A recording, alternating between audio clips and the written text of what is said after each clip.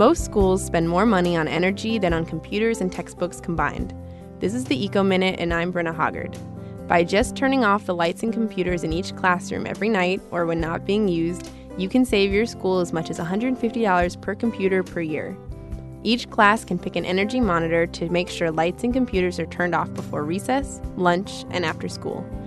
Create a Save Energy sign to hang near your classroom light switches to remind people to turn lights off when not in use. In fact, schools should rely on natural light rather than artificial light whenever possible. It's been shown that children learn faster and do better on standardized tests in classrooms with natural light, and there are health benefits too. For more information, go to wuwf.org.